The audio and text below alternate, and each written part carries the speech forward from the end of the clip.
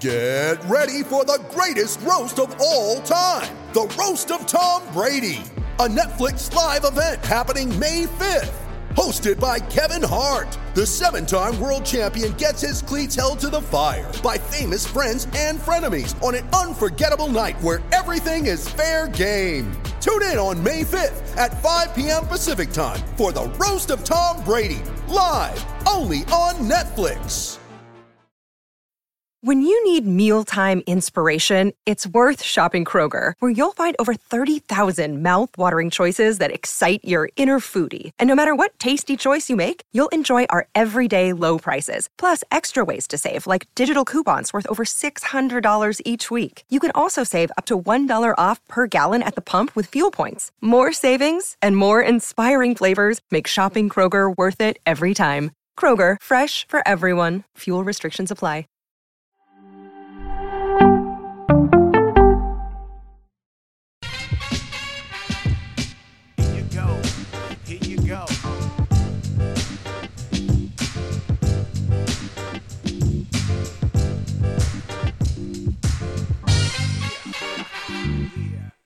Worst cheater is the nothing personal word of the day for Tuesday, 11/22/22. Worst cheater is the words used to describe Garrett Cole by Alek Manoah. Lead story for me in my mind, because I spent a lot of time yesterday thinking of another example, trying to find another example of a player active who so brazenly and matter-of-factly called out a fellow Union member, a fellow player. The stage was set for an off-season appearance. Alek Manoah is a above-average starter, all-star caliber starter, Cy Young consideration for the Toronto Blue Jays. And he was doing a show with, I think, Kendrick Perkins, Coca, and was asked a very simple question, saying, hey, it was Serge Ibaka. Yes. And was asked thank you, Coca, was asked a question, very simple question. Who's the worst cheater in baseball? And when players are asked questions about other players, 99.9 times out of 100, they're going to say, they'll bridge to another answer. They'll say, I don't really think any of us do that. Or, hey, we all do it. Or, hey, that team, I didn't like what went on in 2017 with the Astros. Or what about those Black Sox? But you're not going to get a player to talk about another player. And they're taught that in union school. One of the things when they go around spring training and meet with the players, that's what the union does every spring training. MLB does it too. They meet with each team inside the spring training clubhouse. And in those meetings, on the MLB side, they just talk about the season. They thank the players for their work, for the appearances they're going to do. They answer any questions that the players may have from a league standpoint. But the union comes in, and when the union meets with the players in spring training, all of us have to leave. We're not invited to those meetings at all. Of course, we can sit in when the commissioner's office comes, but when the union reps come, we leave, and then we try to figure out what was said, just in case there's something brewing or festering that we need to know about. So we would see whether the trainers heard any of it, because the training room in spring training is right off the clubhouse. So often the trainers will sit in their office, or they'll sit in the weight room, and they'll try to listen in and then get back to us. Maybe the clubhouse manager too. Anything to get information from what goes on behind closed doors. But the union meetings are really about questions the players have about any dues that are owed, what their licensing money is going to be. That's the money that they get as part of an agreement where they get their share of merchandise, let's say, that's sold. And one of the things they'll talk about is the importance of a united front, the importance of appearing to be together, and keeping their eyes and ears open to any nefarious activity by management. And I don't blame the union for that. That is totally normal, standard operating for a union to be on the lookout for management that's trying to do something against the rules, outside of the four corners of the agreement. The union will remind the players what their rights are, what their obligations are under the CBA. But one of the things they'll talk about as well is, hey, just remember, let's stay out of the paper. It evolved over time when social media came into existence, where a lot of those union meetings, everyone would bring up, hey, here's your responsibility on social media. Keep in mind that once it's out there, it's out there. You can't delete it. And management would do the same thing with the players, but it's always more effective when it comes from players to players. So one of the things that's important is to let players know what you say can and will be used against you in the court of public opinion. We have a sort of different take on the Miranda rights. The Miranda rights, as you know from TV or law school, is your right against self-incrimination and, hey, your right to an attorney, your right to be quiet. By the way, big lesson. If you're ever arrested, do yourself a favor. Don't say a word ever except, I want my lawyer. Those are the only words you should ever say. And that's not from personal experience. That's just telling you what you're supposed to do. Every time, bar none. I don't care if you didn't do it. You don't say, I didn't do it. I want my attorney. Psh, that's it. So when a player's told, please try to be careful what you say on social media because it's going to be used against you. Well, Alek Manoah gets interviewed, gets the question asked, and answers, I'd say the worst cheater has to be Gerrit Cole. And then he went on to describe the spider tack that Gerrit Cole uses, not talking to you about the history between these two players. And there is a history. They have gone at it mound to mound. They've yelled in the dugout at each other. So there is definite bad blood. And not all players like each other. You know, we've talked about that. There are certain times when a player will say, I don't want to play with that player. You know, Giancarlo Stanton said, you may not trade for Mike Fiers because he hit me in the face. I don't want to see him every day in the clubhouse. So once in a while, a player will have the standing to say, I don't want to be around this player. Players will go to the clubhouse manager, sometimes to the GM or even the team president, and talk about locker location. I don't want to be next to this guy, but I want to be near that guy. I want a bigger locker. I want an empty locker. I want to be near the door, not the toilet. So there's all sorts of puzzle pieces when you're putting a clubhouse together. There are personal agendas between players, sometimes professional agendas. But for Alek Manoah to do what he did caught my attention because of the next step. What interests me about this story is not that Gerrit Cole used spider tack. We know this. Gerrit Cole, the worst cheater ever, probably hyperbole. Many pitchers use many substances, many combinations of things, from sunscreen to rosin to lotion to spider tack, all sorts of stuff. Fine, no problem. Is Gerrit Cole any worse because he played on Houston? Well, they did a good job of it, but there's many teams who do a good job of helping their players cheat. Did the Houston Astros do the best job? Maybe. Was Gerrit Cole the largest beneficiary of this cheating? Maybe. But what interests me more is, what is Gerrit Cole doing today? Because when he found out about this, he spoke to his agent, Boras, and said, what do we want to do here? Do we respond? Do we not respond? And if A, then with what? Do we respond with a no comment? Do we respond with an explanation? Do we respond with, hey, I'm not the worst of the worst, I'm the best of the worst? If I'm Scott Boras and I'm advising Gerrit Cole, it's very simple. Scott would not do this, because if I were Scott Boras, meaning if I were representing Gerrit Cole, I would tell him that his response should be absolutely zero. You have a $324 million contract.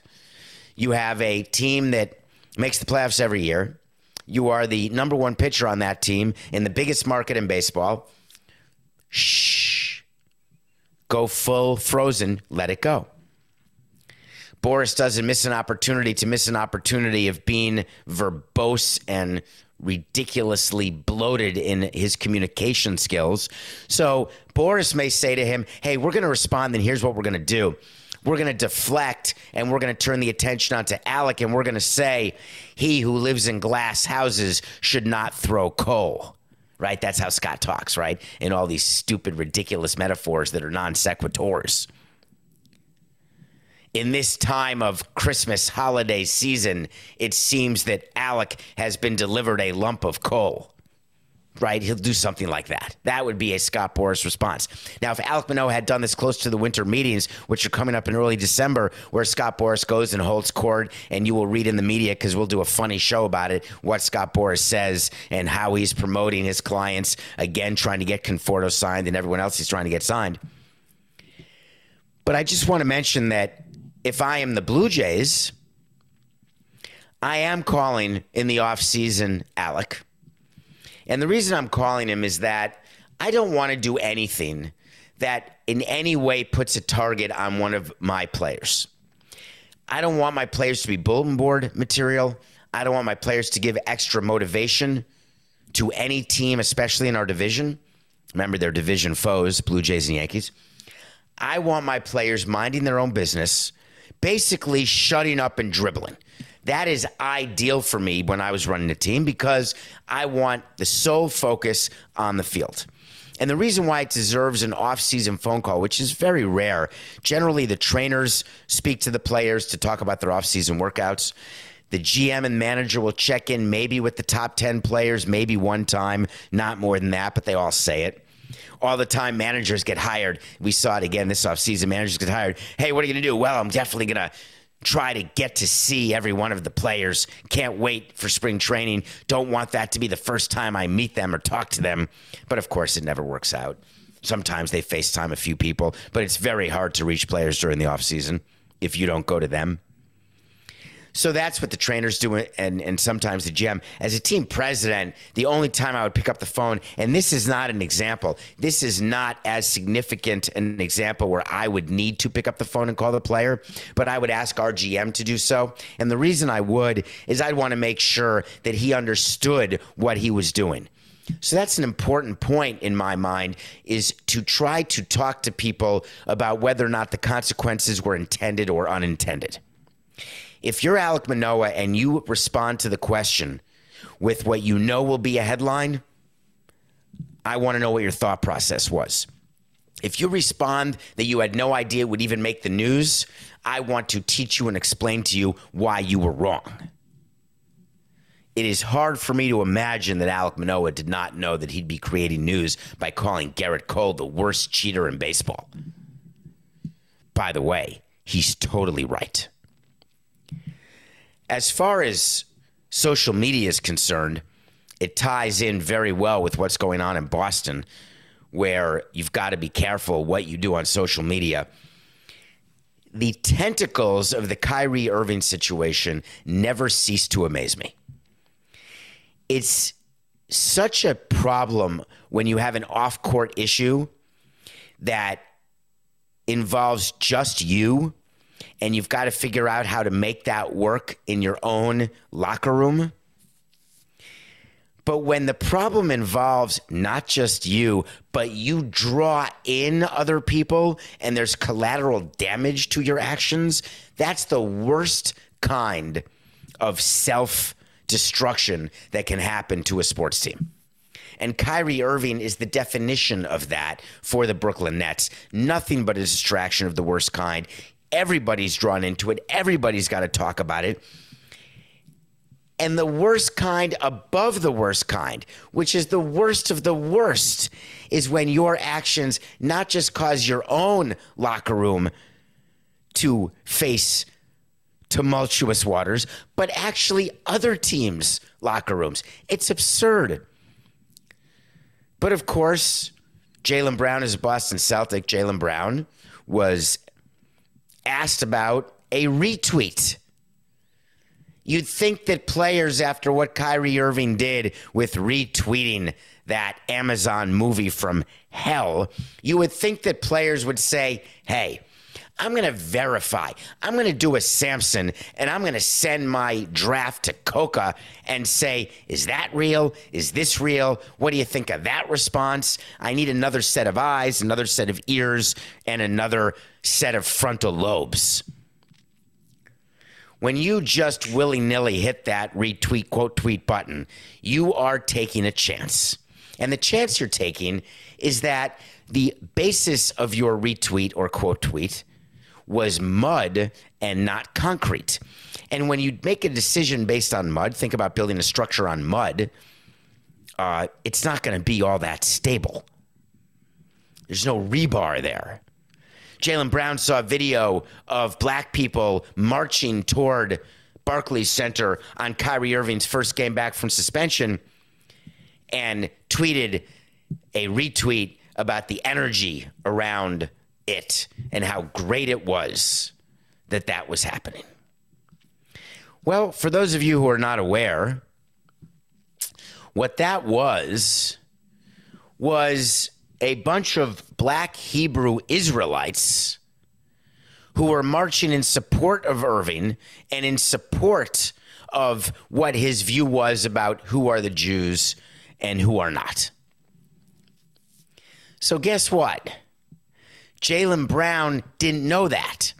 He thought it was black people saying, hey, we are standing with our brother.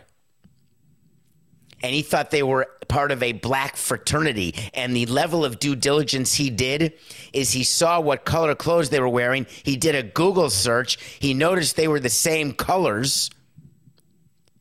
And he assumed that's who it was. And then he got a phone call. And the phone call likely came from not Kyrie Irving, not someone in the NBA, but someone in the Celtics organization who said, hey, Jaylen, you made a small mistake here. We're going to craft a response. Quote, I was not aware of what specific group that was outside of Barclays Center tonight. I was celebrating the unification of our people, welcoming the return of Kyrie to the court. First glance, I thought it was a known fraternity.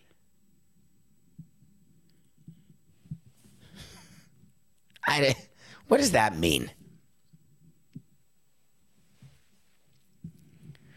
Jaylen Brown had to walk back what he did because he got caught. Is that our fault or is it his fault? Is there any scenario under which you are not responsible for what you say on social media? Are you allowed to say, oh, I was wrong? I didn't do the research. My bad. How many times do we hear that? It feels like almost every show there's someone walking back something they said or did, and they say, I misunderstood. Do you think they actually misunderstood? Or do you think that they didn't realize what the reaction was going to be? Why is page 4 of the playbook, of the walk back playbook, hey, my bad, wrong information. I was guessing what I thought I saw. Figured I was right. Wanted to be first. It's happened to me. I've had to walk back stuff. Who do I blame for that? Me. If I make a mistake on social media in an effort to be first, in an effort to have engagement, to build a following, I've got to be willing to understand and accept the consequences, knowing that there's going to be a swing and a miss, but the audience wants the swing. Is there anything worse than a called third strike, Carlos Beltran? No. You want to go down swinging. When Jaylen Brown and anyone else out there walks back, ask yourself, why are you doing that? Are you walking back because you don't actually believe that which people are now accusing you of believing or saying or promulgating?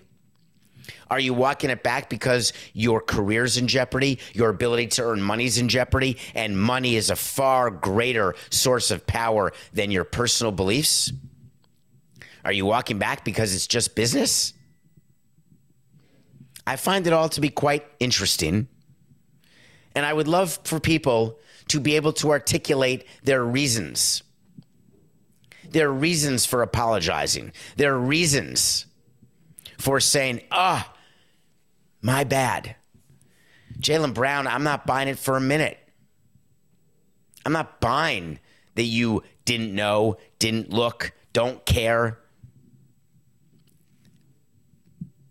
You're the same guy who had Kanye West as your agent and only dropped the agency after Adidas dropped him. Did you think we forgot about that, Jalen? Is this a coincidence? Are we not who we surround ourselves with? Do you not pay attention to who your friends are? Who you work with? The values of your company? Family members? Blood thicker than water? Money thicker than both? Loyalty? The thickest of them all? Blind loyalty. The downfall of civilization. Go back in history and think about all the times that blind loyalty has led to war and destruction.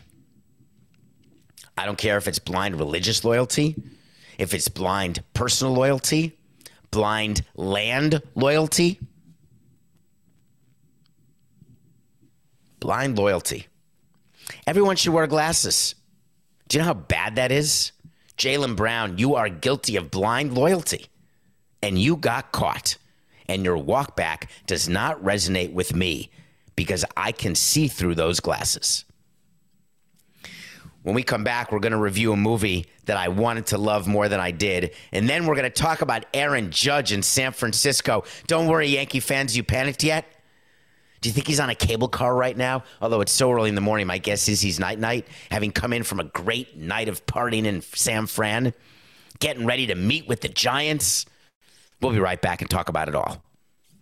Mother's Day is around the corner. Find the perfect gift for the mom in your life with a stunning piece of jewelry from Blue Nile. From timeless pearls to dazzling gemstones, Blue Nile has something she'll adore. Need it fast? Most items can ship overnight. Plus, enjoy guaranteed free shipping and returns. Don't miss our special Mother's Day deals. Save big on the season's most beautiful trends. For a limited time, get up to 50% off by going to BlueNile.com. That's BlueNile.com. It's happening daily. We're being conned by the institutions we used to trust. The mainstream media is distracting us with meaningless headlines instead of focusing on the harsh realities facing American families. Time is short before something big happens, and that's why so many folks are preparing. They're becoming self-reliant by investing in emergency food storage from My Patriot Supply. Go to MyPatriotSupply.com and secure 4-week emergency food kits for each member of your family. Each kit contains tasty breakfasts, lunches, and dinners, averaging over 2,000 calories per day. Save $50 on each 4-week food kit you purchase. Plus, get free shipping on Ready Hour 4-week emergency food kits. You're not ready if it's not Ready Hour Foods. At My Patriot Supply, you can also get solar power generators, water filtration units, heirloom seeds, and survival gear. Order by 3 p.m. and your unmarked boxes ship the same day. Shop MyPatriotSupply.com today. MyPatriotSupply.com. Welcome back to Nothing Personal. This is David Sampson. Thank you for rating and reviewing. Go in there and subscribe to our YouTube channel. You can follow us on Twitter, David P. Sampson. Coca's doing all sorts of TikTok stuff and Instagram Reels and all sorts of stuff. Thank you for that. Episode 701. Where are you, Joe? Are there any directors in your life or writers where no matter what, you are going to see the movie, or actors? There are many like that for me. I don't care how bad the review is. I'm going to watch every Mission Impossible.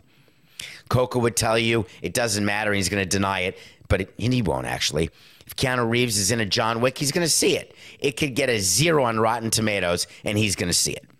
I feel that way about David O. Russell. Silver Linings Playbook, American Hustle, 2 of my all-timers. He has a new movie out called Amsterdam, semi-new, with Margot Robbie, Christian Bale, and John David Washington, Denzel's son. But now, when does a son escape the shadow of his father? I think the son has, right? I mean, Denzel is one of the greatest thespians of all time, greatest range from Training Day to Macbeth, Academy Award winner. But when you've done Inception and The Black Klansman, you know what? He's got his own. He's on his own. So it's just John David Washington.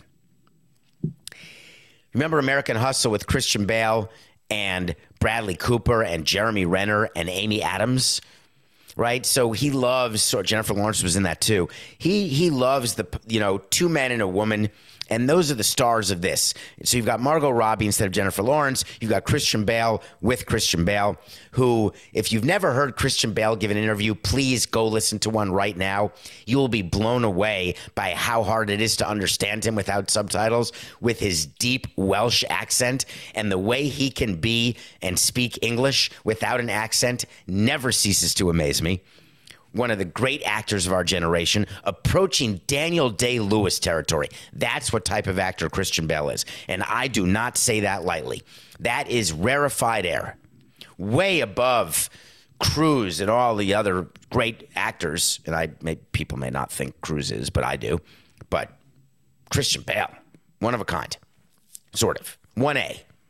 Now he's almost there for Daniel Day-Lewis. This movie's about a murder that takes place.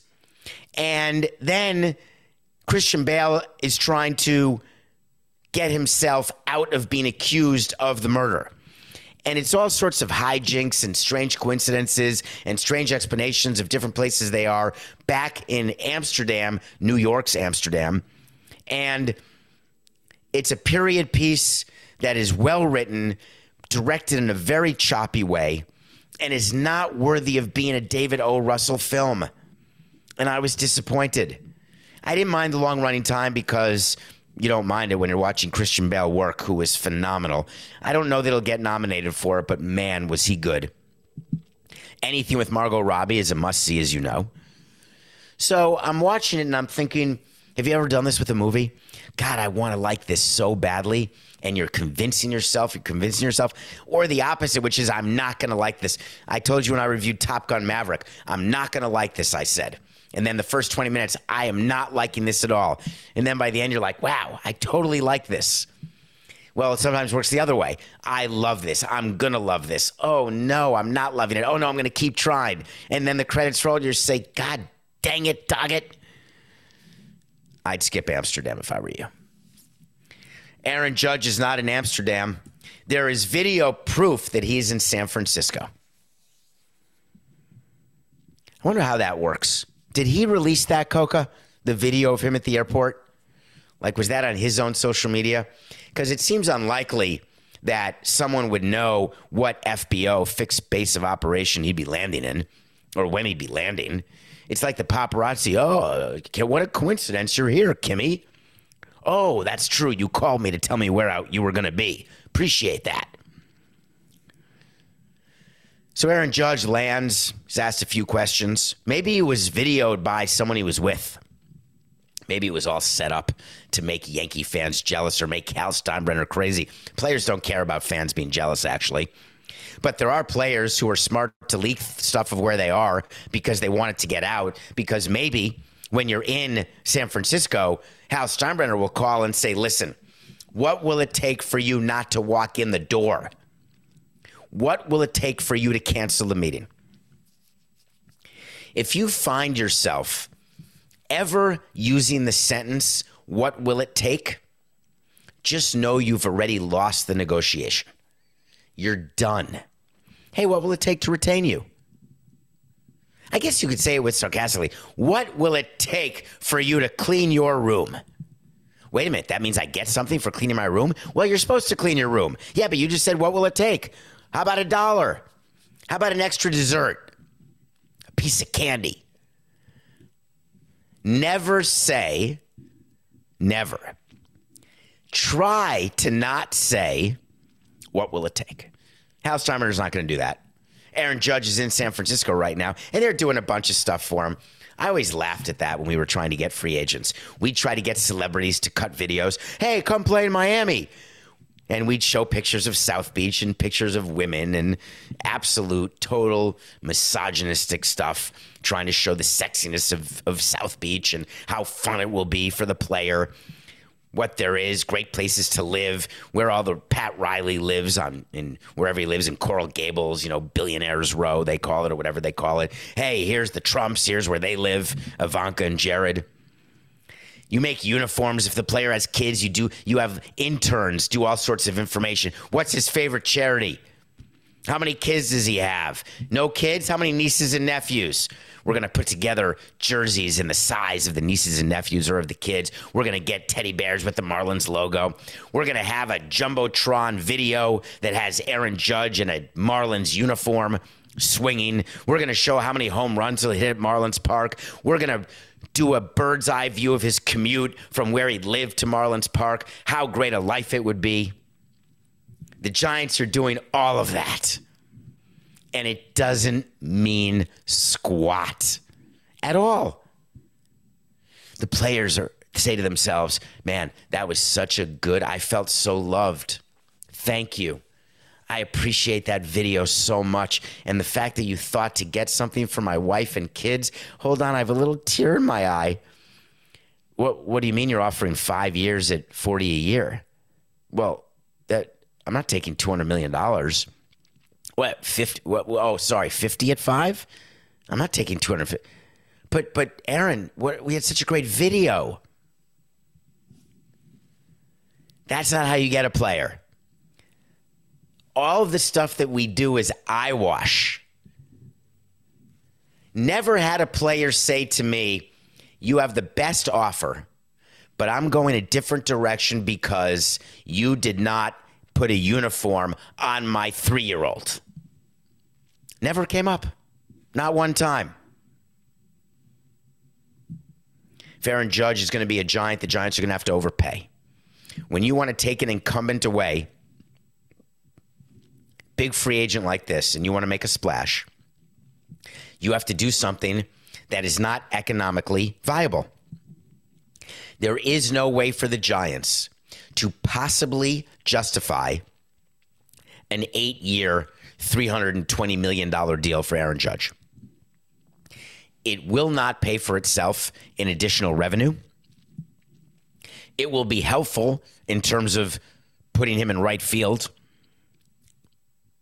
in San Francisco. Will it even get them close to the Dodgers? Nope. How much does Aaron Judge care about a ring? Yankee fans. Do you think he cares enough that he wants to leave New York because he hasn't had a ring? Hasn't had a deep run, not even a World Series appearance? You think the Giants or the Cubs or the Dodgers are in a better position? Maybe. You think the tax differences, is that going to be it? Florida versus California? California versus California? California versus New York? Nah, we'll talk to the players about that. As long as you do tax equalization, they don't care. Aaron Judge knows exactly where he wants to play. And he will play where he wants to play. Because no matter what you're being told, there is a market for Aaron Judge, and teams know what that market is.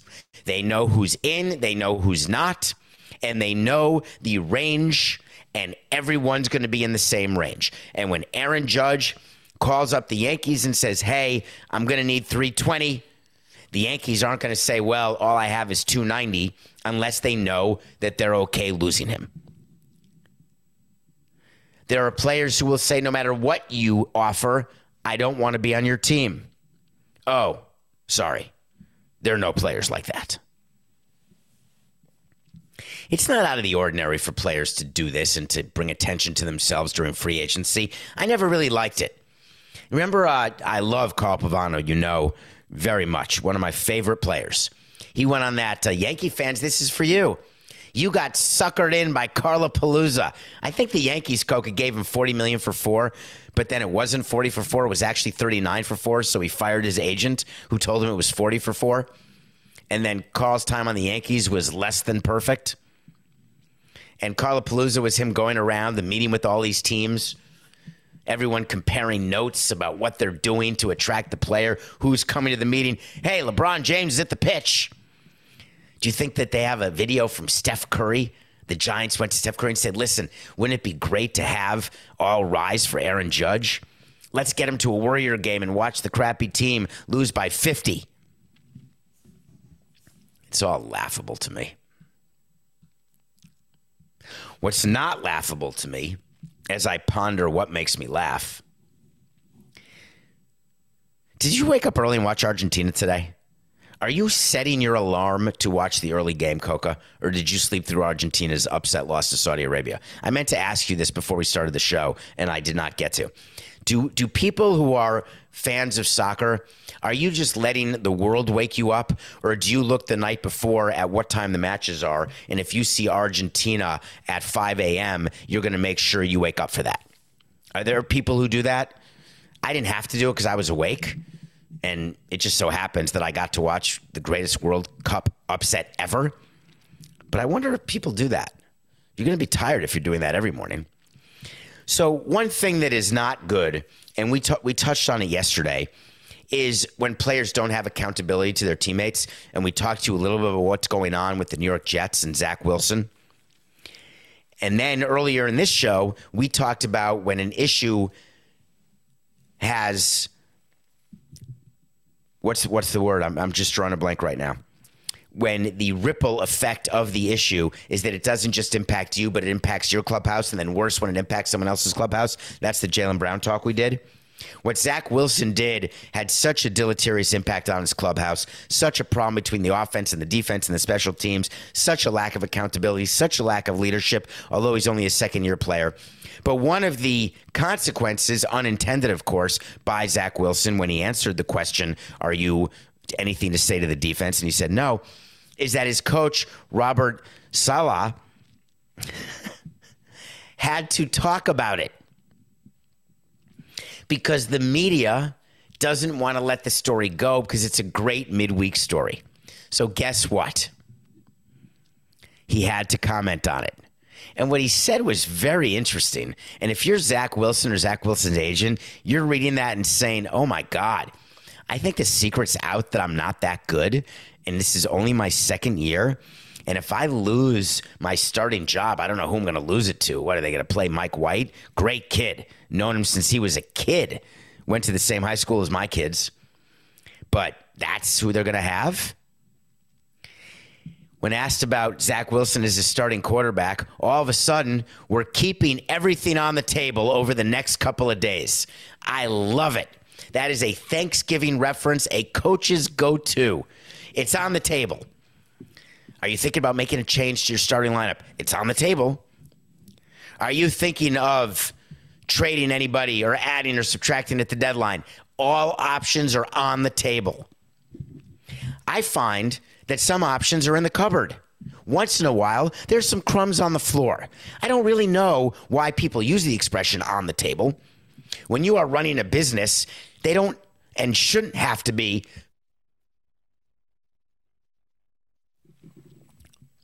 They shouldn't have to be on the table for them to be considered. Your job is for a macro look with micro intrusions to your decision-making process. He was asked whether Zach Wilson was even starting this week. Forget, like, permanently. Everything's on the table over the next couple days, but when asked specifically about this week, he said, nah, not ready. I'm evaluating everything. So I just have a question, Coach. What are you evaluating? Are you looking at the video of his 7 for 18 game for like 80 yards? Are you looking at the video of the second string and third string? Or are you looking at your offensive line? Or maybe you're waiting to get a call from Woody. I'm just curious what you think is going to change. I like that. I've always been a fan of the sleep on it philosophy. Right? When you've got a big decision to make, I'm good. Taking a minute, take a beat. You know me with baseball. No decisions made 30 minutes after a game in the first 30 minutes. Because when you win, you're going to make poor decisions thinking you're never going to lose. And when you lose, you're going to make poor decisions thinking you're never going to win. You've got to let the emotion out. Be robotic. But what's going to change during the course of a football season? Now, you could have a GM and owner who say, hey, we cannot continue this downward spiral, if you can call a 7-3 team downward or spiraling. Making change for change's sake works almost none of the time. People will give you that expression. Hey, let's just change it up. Well, to what? I don't know, but just different. There's that saying, doing the same thing over and over again and expecting different results is the definition of insanity. Having Zach Wilson as your starting quarterback game after game. What result is that? You mean the wins and the losses? I've been unable to pinpoint wins and losses on a specific player in my entire career, actually. When we demote players, it's roster issues. We say it's lack of performance. We want to do better. When we change pitchers in the rotation, they're not winning enough. They're not giving us a chance. They're giving up too many early game runs. You try to pinpoint a result to a player. But the truth is, the way you're evaluating it is you're speaking specifically about that player. What you're saying is that specific player can be replaced with someone who gives us a better chance to win, or someone who I can expect more of during the course of a game, and then let the result fall where it may. But you're evaluating Zach Wilson. Quarterback's different.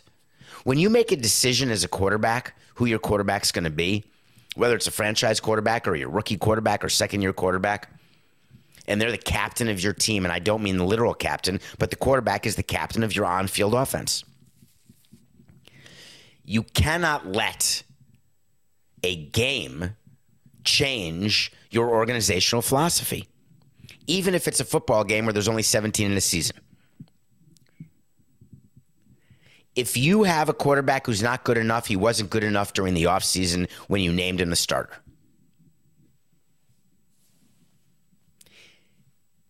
Coach also had to answer, Salah also had to answer about Wilson's comments. And he reflected and told the media that, hey, it was a mistake. He'll learn from it. I like that. He said, I don't think it's indicative of how he feels about his team or his teammates. That's the coach's playbook, right? You have to protect your players. One of the things you talk to your manager about and your coach is when they're going to be in a position to say something they don't mean, but they're doing it to protect their player. We always want the coach protecting the player, the GM protecting the coach, and the president protecting the GM, and everyone protects the owner. That's the general hierarchy of protection, and it's 99.7% accurate and effective. The reason why you use protection is that you are better equipped to handle the fallout than the person you are protecting. Coaches are always better prepared to handle issues than players. GMs are always better prepared and more able to handle things than coaches, and so on and so forth. So it's totally normal that he would have to say something that his player didn't say, and that didn't strike me or bother me.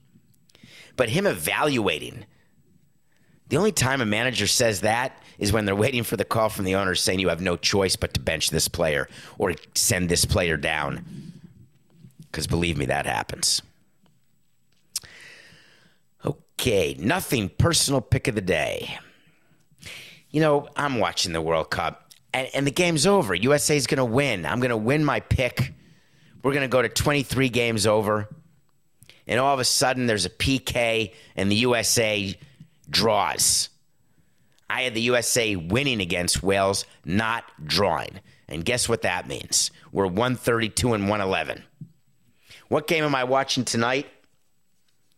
I'm going to watch the Suns and Lakers. The Suns are 7.5-point favorites over the Lakers. The Lakers have been getting great play from one of their cornerstones, a guy named Anthony Davis. But the Lakers are looking up at a 12-team playoff. They're not even in the play-in tournament right now, but it's still early. But is it, though? It's been a month of the season. So I think they've played 15 games, which is the equivalent of 30 games in baseball, which is the equivalent of about a month. What do you know about your team after April? I've told you not too much. But come May, things better get better, or change is a-coming. That's where we are in the NBA season. You are going to start seeing change over this next month as teams evaluate whether or not they're what they thought they would be or whether or not they are who they really are. And who the Lakers really are is a bad team. Suns 7.5 over the Lakers. The Hall of Fame ballot came out yesterday. Hall of Fame ballot's pretty cool. When your name appears on a ballot, right? Let's just give you an example of a good one, right? Jason Worth is a great example. He's really psyched that he's on the ballot. It's an honor to be on the Hall of Fame ballot. Jared Weaver, Jeff Weaver's brother, he was good. Not even close to Hall of Fame worthy. Not even close. But guess what? He's on the ballot. Amazing. If you don't get 5% of the votes from the Baseball Writers Association, you're off the ballot. And the majority of people don't get the 5% because the honor was simply their Hall of Fame induction was just appearing on the ballot. You don't willy-nilly. Everybody who retired 5 years ago is not on the ballot. This ballot, you're going to read a lot about it, is absolutely terrible.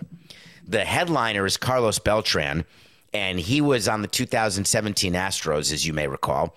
He was fired as the Mets manager before managing a game because of his involvement in the sign-stealing scandal. I assure you, Carlos Beltran, who is Hall of Fame worthy, will not get in as a first-ballot Hall of Famer. They will not, the writers, sully the accomplishments of first-ballot Hall of Famers by putting Beltran in the first ballot. Not going to happen. So there is no first-ballot Hall of Famer in this group. The pressure by Major League Baseball to make sure someone gets in like they did last year with David Ortiz to make sure it's a big induction, that pressure is not being manifested in this ballot because the only player who even has a fighting chance of getting in this year is Scott Rowland, and I'm not convinced he's going to get in, and he's certainly no Hall of Fame headliner. That's not going to make your weekend. You have a better chance of making your weekend with the contemporary era Hall of Famers. Have you read about that? Totally different. That's like the old Veterans Committee is now called the Contemporary Era Ballot. And we're like a week away, so we're going to cover this topic in the beginning of December. But you've got Barry Bonds and Roger Clemens and Rafael Palmeiro and Curt Schilling, right? That's so many needles between them. My God. Don Mattingly's included in that list. He shouldn't even be included. His name should not even be mentioned with Bonds and Clemens and Palmeiro, or Schilling for that matter. But all those players have a chance to make the Hall of Fame and headline anyone on that list. Albert Bell, Barry Bonds, Roger Clemens, Don Mattingly, Fred Crime Dog McGriff, Dale Murphy, Rafael Palmeiro, and Curt Schilling. Any of them are a bigger draw than Scott Rowland. So will there be pressure on the members of the Contemporary Era Committee to allow one of these players into the Hall of Fame? Because if you get voted in the Contemporary Era ballot, which requires 75% of the members of the committee, there's like 15 members of the committee, let's say, and it's made up of MLB owners and people like that. But you're put in the Hall of Fame the same weekend, you have your plaque in the plaque room, and no one knows the difference. And those are some headline names. Do you know what the chances are of Barry Bonds and Roger Clemens and Rafael Palmeiro and Curt Schilling being selected to go into the Hall of Fame by the Contemporary Era? 0.0. It'd be one hell of a story. We'll talk about it again early December when it happens. I think it's December 4th, right during the winter meetings. And they vote and they announce it right that night. So that gets announced before even the results of the voting on the regular ballot. So I guess I'm going to give you a wait to see, Coca. Wait to see is when I say something's going to happen. When it happens, we revisit it. When it doesn't happen, we revisit it. Either way, we have accountability. Nobody from this year's ballot, not one first-timer, will get selected to the Hall of Fame. Wait to see. The only player who will get even close is Scott Rowland, and he's not going to get in either. There's a chance that there will be a donut from the Hall of Fame voters. Wait to see. Donuts. The light is on. We'll be back tomorrow as we get ready for Thanksgiving. We're going all the way through Thanksgiving. Coca agreed to work. So did I, because we like it. But tomorrow's only Wednesday. It's just business. This is Nothing Personal.